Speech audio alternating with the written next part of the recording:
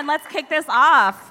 Okay, hello, welcome to the Women of Marvel panel here at New York Comic Con. My name is Judy Stevens. I am the co-host of the Women of Marvel podcast and panel, and I am a producer with the Marvel New Media team. I work on tons of amazing short-form content, including Marvel Becoming and Marvel Quick Draw, and I go by she, her.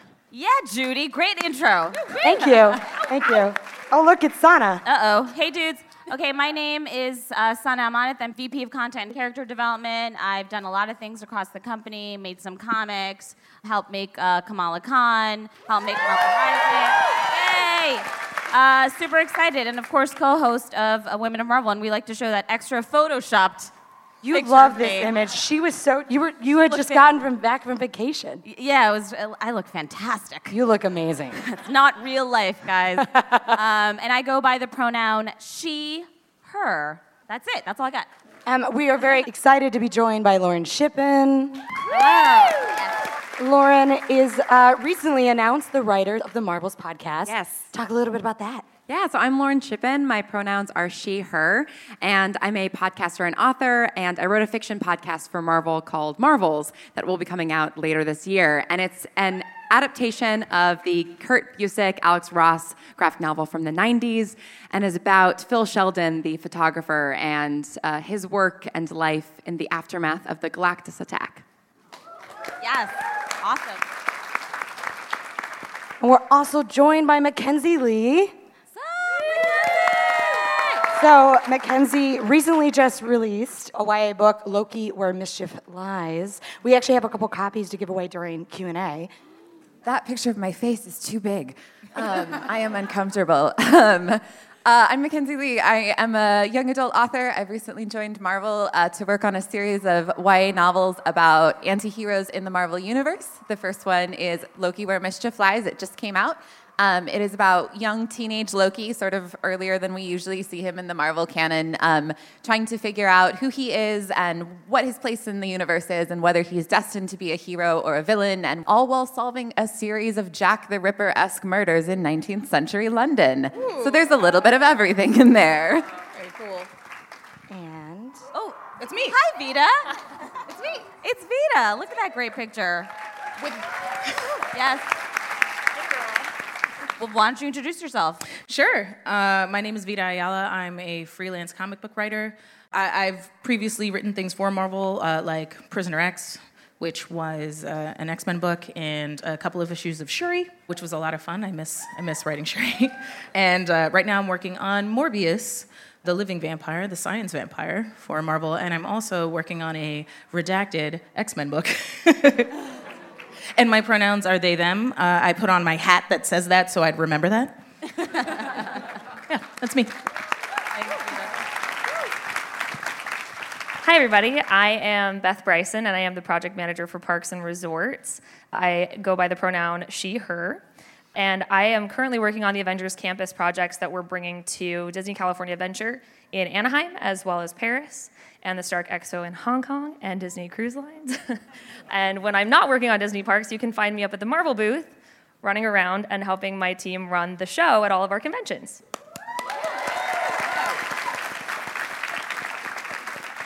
We're also joined by Marcia Griffin.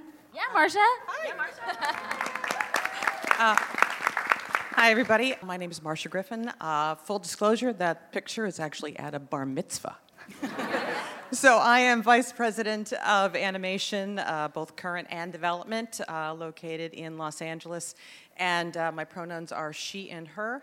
I help oversee all of the animated content, all of the family entertainment animated content. So all of the shows, Spider-Man, Guardians of the Galaxy, Black Panther, and we have a couple of new shows coming up that I'll tell you about. And that's what my job is.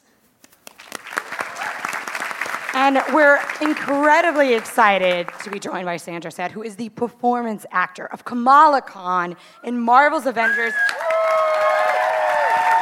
This was announced on Friday. It has been a secret inside all of our brains for so long, and we're so excited to talk about it. Oh my gosh. I'm gonna reintroduce myself because I want to hear myself say it out loud. I am Sandra Sad, and I play Kamala Khan in Marvel.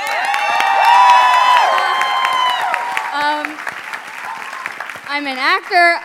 honored to be here. I love Marvel so much, and I go by she, her.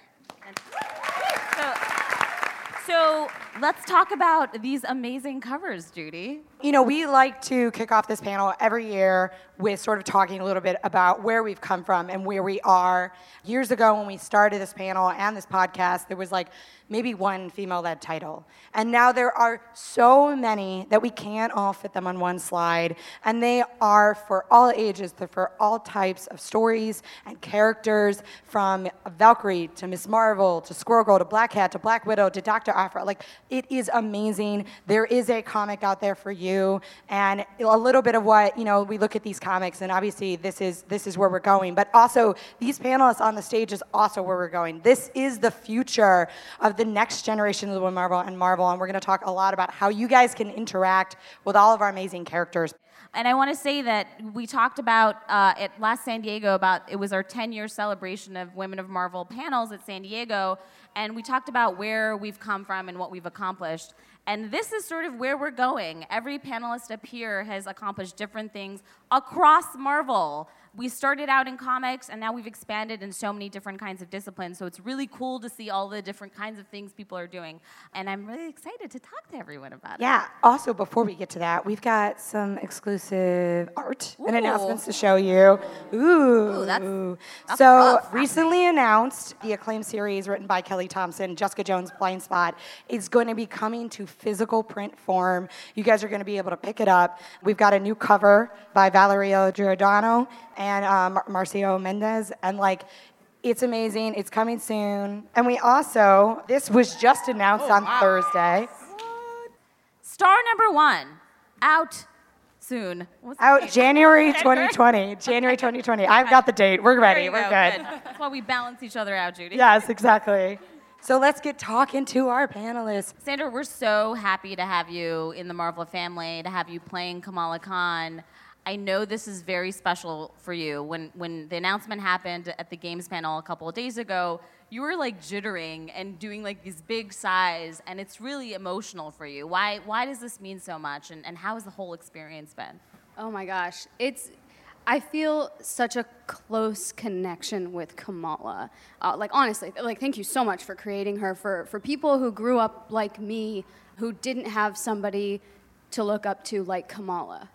I'm a first-generation American like Kamala. My parents are immigrants, and it's hard to connect. It's hard to connect with, you know, the people you're growing up with at school. It's hard to connect with, you know, also the people back home, like, you know, in your parents' country. So growing up having someone who looks a little bit like you in a video game or you know, in a comic book that you can read about, who is strong, who is resilient, who overcomes, you know, feeling like the other, you know, who has also insecurities, and to know that it is totally okay to have these insecurities. It's normal. It doesn't make you weird. It's important to me. I grew up always knowing 100% that I wanted to be an actor. And I grew up with, like, Mary-Kate and Ashley Olsen. And, like, I didn't look like them.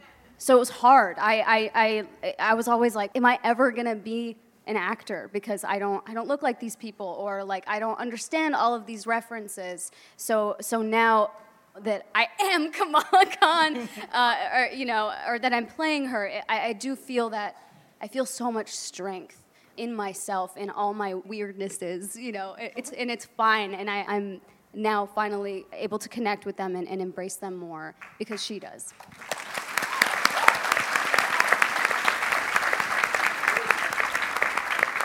So awesome. Willow and Sandra were backstage.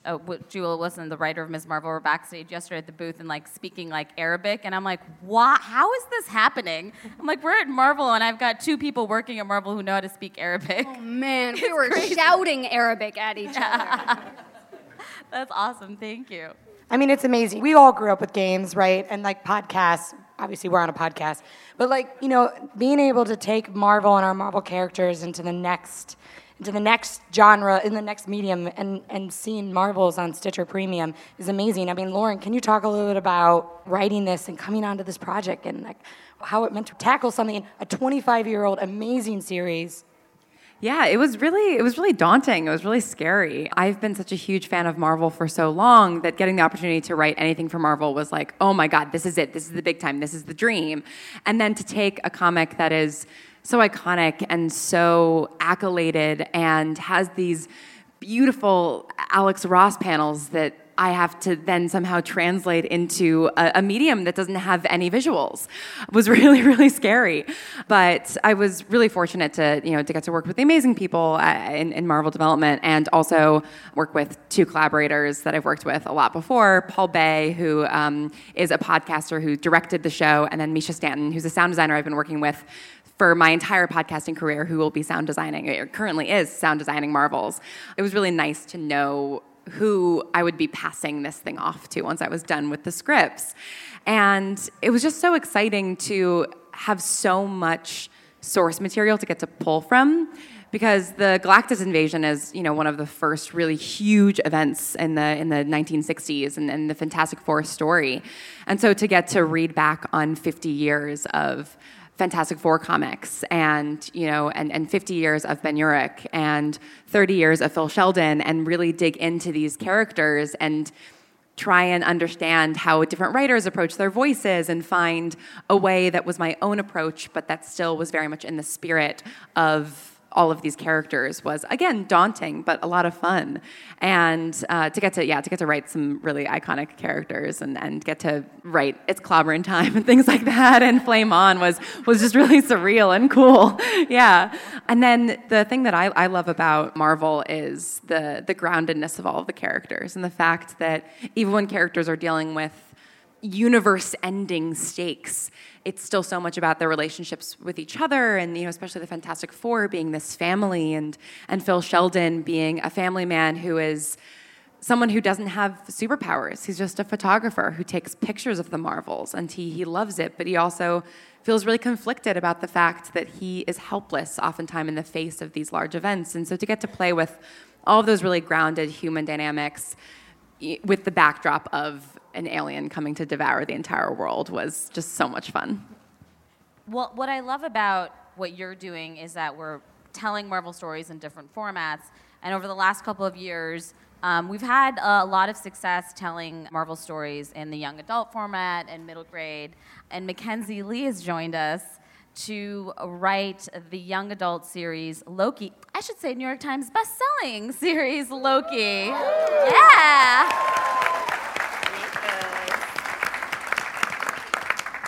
And you are a young adult author. What was it like to bring your experience and background to the Marvel Universe? And what was it about Loki in particular that got you excited and intrigued? So I am a young adult author. I've written primarily historical fiction for young people in the past. And so part of the pitch for this project was not only writing about anti-heroes in the Marvel Universe, but also writing about them in a historical context. And so the idea of Loki making mischief in history was like very on brand for me. No one was surprised when I told them I was writing this book. The process of bringing Loki into a young adult novel was much more challenging than I thought it was going to be. I was a fan fiction writer as a teen, and sort of that's where I learned how to write, and I cut my teeth doing fan fiction, and so I thought, well, now I'm just doing fan fiction professionally. Like, this is going to be easy. I've been practicing this for so many years. And I got really in my own head about it, and I got really, really stressed, and I was reading all these comics and reading all this mythology and all these sort of different versions of Loki, and then trying to make the Loki in my book every version of Loki that has ever existed, because I'm like, everybody comes to Loki with some idea of who he is, and so I got to make sure everything's in there.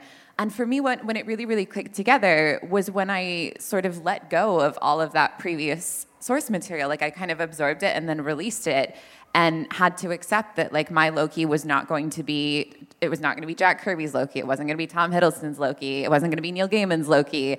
It was going to be mine, and that's part of why I was being brought onto this project, was to bring my unique voice and perspective to this character.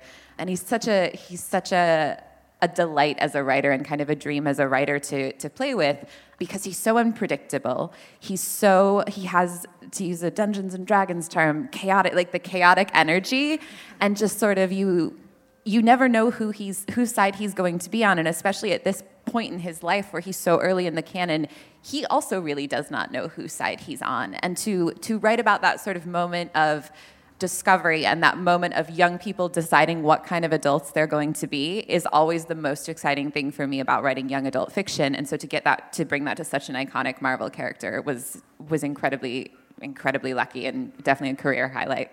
Clearly, congratulations on the success.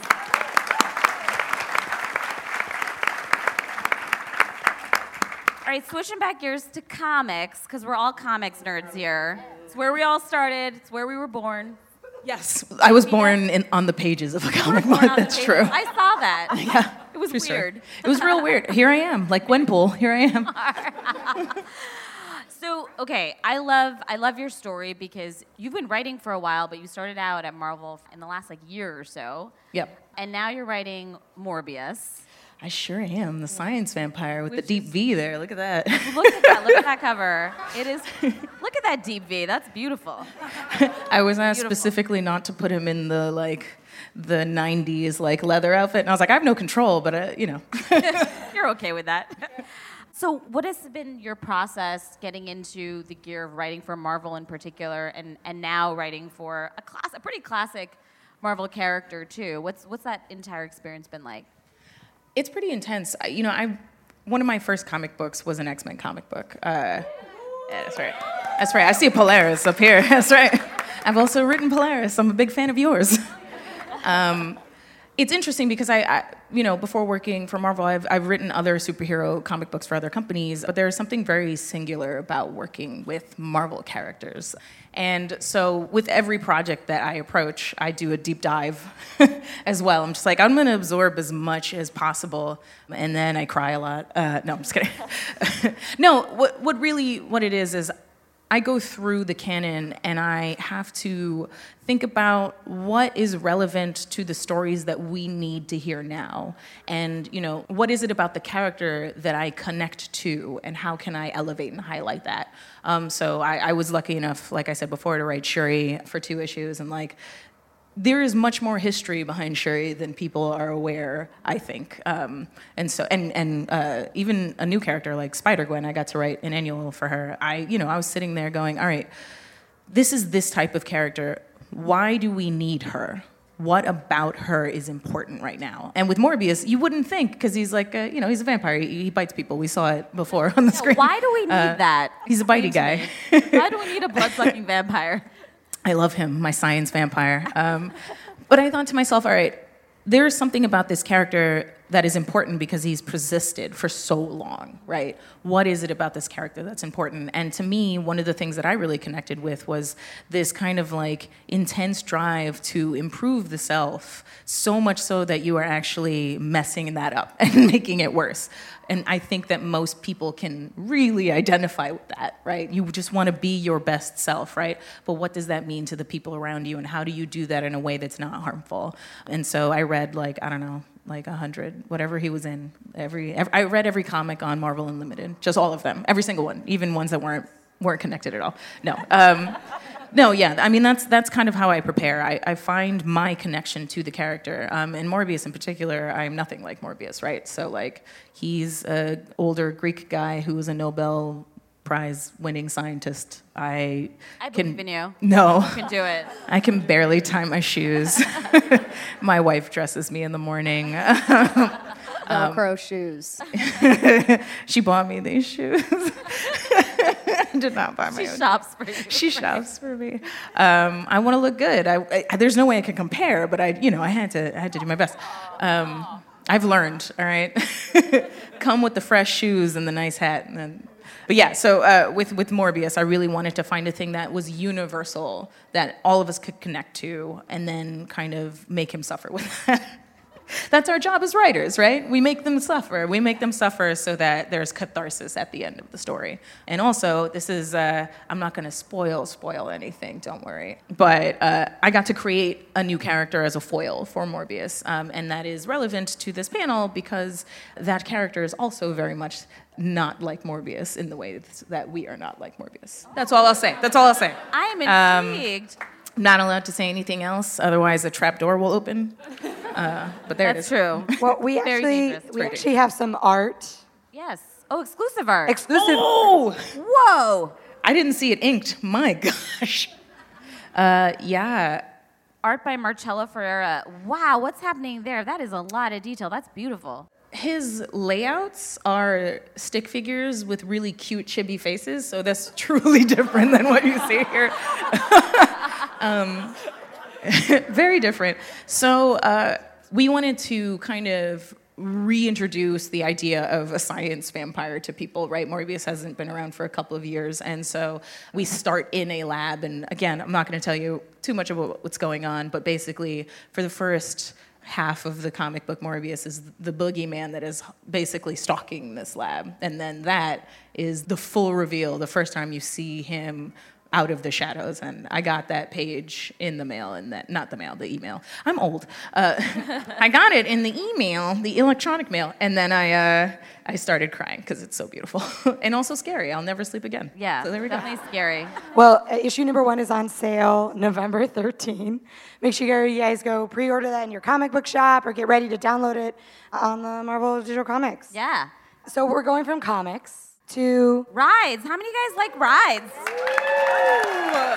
What? Hopefully that's a yes for everyone. So Avengers Campus is coming. You talked a little bit about this, Beth. You have some amazing concept art that we're going to show. I mean, I'm excited for this. What are we looking at? Yeah. Wow. First of all, hi everyone. This is my first time doing a panel. Yeah. So I'm a little nervous. Newbie. But also, thank you She's so a much for having baby. me. I absolutely love theme park life. I come from a history of working in theme parks. My first real job was working at Disneyland as an entertainment cast member there. So getting the chance to step into a place where I'm now working on these expansions, bringing these characters who we all love and see on pages and screens all the time to life, so that you'll see there are people here in this image. That's us. That's the guests who are going to have an opportunity to now sling webs just like Spider-Man in our attraction that's going to be opening at what I call DCA. It's from my days back in the parks, but Disney California Adventure. How many of you guys have ever wanted to sling webs like Spider-Man? Yeah, exactly. Yeah. I've done some test rides. It's so hard. Your life sucks, man. It's really cool. Hey, I would like to do a test ride. Can I do a test ride? How many of you guys have done test rides up here? There are a couple of us that have ride. done it. It's really cool. Very fun. Yeah, how do we get on that? Yeah, hey. Yeah, let us Are we know. going right now? I've opened a can of worms. Don't you need like your laundry done or something? Or Yeah, it's like a very, right? it's like a dog I very, can walk? yeah, it's Yeah, like a that's usually super, what it super is. secret clause. But we all get to do it next year in 2020 when this attraction opens in Anaheim at Disney California Adventure. That's what we're looking at right now on this screen. So this is sort of an overview. There's a lot going on in this image. I could probably talk about this image for most of the day, but I will not do that. I will, however, draw your eye to the little red building. It's sort of in the middle-ish of the screen there. There's a little white logo on that. That's our WEB logo. So WEB stands for the Worldwide Engineering Brigade, or WEB for short, because Worldwide Engineering Brigade is a mouthful. So clever. This is the first Disney attraction that's going to feature Spider-Man. So we did just see an image of what that's going to look like a second ago. And there's a lot to pick apart in this image, but this is basically an overview of what Avengers Campus is going to look like. Avengers Campus is a place that the Avengers have opened and built for us because there is a threat that has come to Earth, and they need new recruits. So you guys get a chance to step inside for the first time ever an Avengers Campus and learn and work with all of their technology and training skills and become like the Avengers. Oh, man. Yeah. So we're going to awesome. dig in a little bit. I know, right? This is... So I love this because growing up watching Marvel films and animation, X-Men in the 90s was my entry level. This is my gateway into this beautiful world. And seeing these characters and becoming so familiar with them for so many years, we get a chance now to step into one of these facilities and see what really makes it tick. So that last image is actually what we call, I mean, at Marvel, we have to go in phases, right? So we have phase 1 opening next year. Phase 2 will bring us inside of this, which is Avengers headquarters. So if you look really carefully, you can see Cap and Black Widow running across the rooftops there. So one of the things that we felt like was really important as we started working on the concept for this campus, if you were to walk inside of Avengers Campus and not see or have the opportunity to have a heroic encounter with these heroes, I think I would personally feel a little bit let down. So that's something that we have really focused on, is having the Avengers and so many of our other Marvel characters, there are over 8,000 of them at this point, there for you to interact with and see in action. So phase two will culminate in an adventure where you actually get to fight alongside the Avengers in an epic finale. I'm going to hope it's going to look just like Sandra's face. We're working on a lot of cool stuff for you guys. I know. I'm like super excited. A lot of cool stuff. I just want to say that I am so excited for this. The kid in me wants to ride all of those rides. Great job. You sold it. That was a great job of selling. For her first time panel, let's give Beth a round of applause. Thank you, guys. Thank you. All right. Marsha. Marsha. You've never heard that before, have you? So, Marsha, you're working, making all kinds of animation. I know we're going to talk about Rising a little bit later. Yes. But why didn't you tell us about some new stuff that we just announced? What's going on? I'm super excited about it. What's happening? Okay, hi, everybody. Who likes TV? Boo. Oh, I think more of you like TV than you just clapped. We're excited about everything, but we're excited about a couple of new projects. The first one I was going to talk to you about is called Spidey and His Amazing Friends, which we are producing for the Disney Junior platform to start airing in 2021.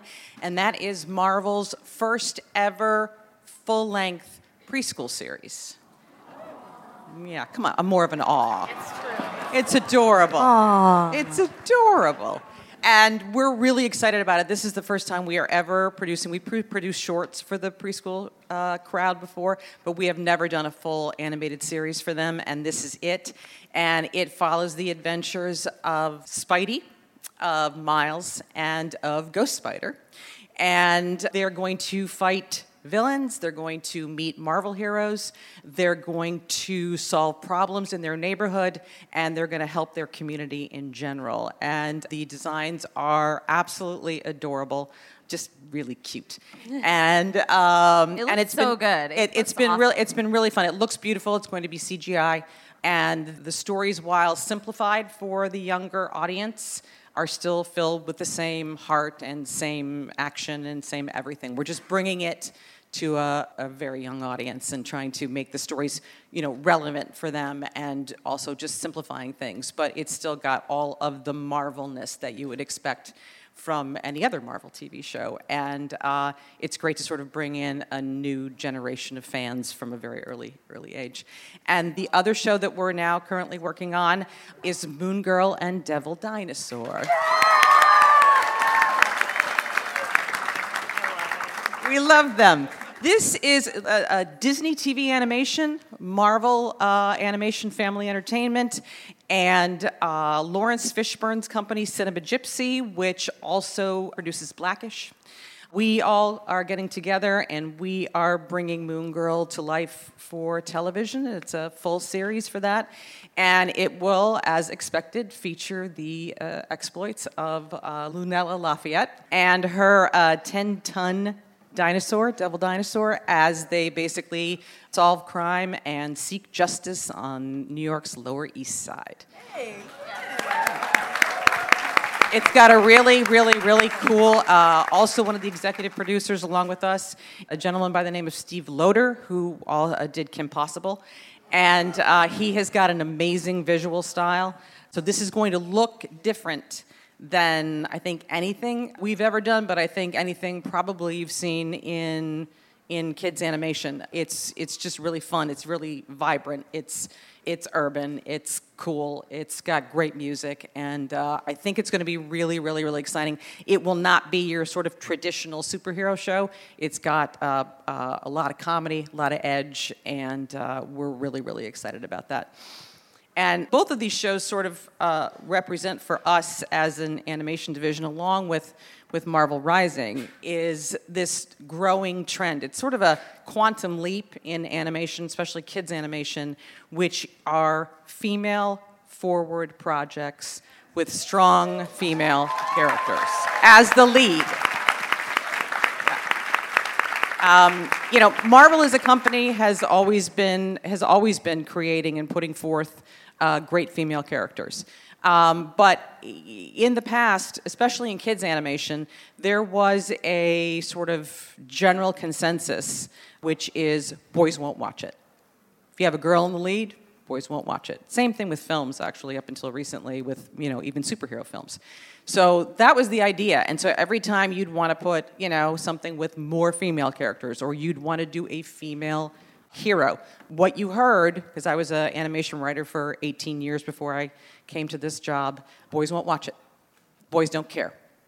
And my feeling is that boys didn't care because we didn't give them anybody to care about.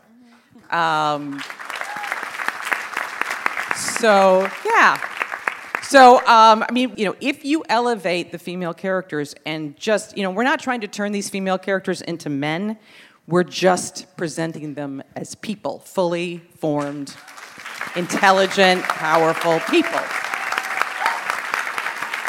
And so and if young women, young girls can see each other on the screen as they feel, as they're meant to be, as capable as they know that they are, then they can actually relate to the screen. And if you give boys and young men a character that is just as strong and kicks ass with the boys and doesn't need saving, doesn't need rescuing, and isn't an annoying little sister or doesn't bug them all the time, which is what we've sort of been treated to in the animation business historically, you're going to have an entire generation, all genders, all races, which also are being represented now in animation. You're going to give them where they're not going to see it. They're not going to see gender on the screen. They're just going to respond to the characters as they are and not the little boxes we've always put them into before. So I think that's a quantum leap, and I'm just really proud that Marvel is leading that way. I mean, we have a lot of female executives. The animation department is 2/3 female. You see all these wonderful women up here. Marvel's always been supportive of that, and so I'm proud of being part of this tide. I think we all are. That's turning right now. Another thing is, and I was talking to my mentor, best friend, Mackenzie Cadenhead, who's in the audience also. I like to call out everyone I know. But we were talking about this yesterday, just about the idea that, parents also, it's your responsibility to encourage even your boys to like the female characters, and that it's okay, and it's not a big deal because they're just as great and as powerful and awesome. Right. It's interesting because I think, as an animation person, as an animation writer, or, just as a person who knows kids, my nephew or other friends' kids, there are a lot of boys who love those characters. They watch Kim Possible. They watch Powerpuff Girls. They'll watch those things. I worked on a show called The Life and Times of Juniper Lee for Cartoon Network, which was fantastic. Thank you. And there were boys who watched that, but what happened is that a friend of mine told me, they walked in and their son was watching it, and he turns around and he goes, "Don't tell anybody." And that's what we want to, it's adorable, but that's what we want to remove from this, is the fact that there isn't anything that anybody has to hide about the fact that they're watching girl characters and liking them. Thank you, Marcia. Sure, thanks. Make sure you listen, watch, play, read everything that these. Was that you learning English? What was that? Just do all of the things. So I want to thank you all for coming. I wish we could answer all of your questions. Thank you to our amazing panelists for joining us. Guys, thank you. Now, if you guys are in the audience and you're just finding out about the Women of Marvel, make sure you go to marvel.com/podcast. Subscribe wherever you get your podcasts. Come find videos of us. We've got an Instagram. You can email us at womenov@marvel.com. Come find us. We're so thankful that you guys come back every single year.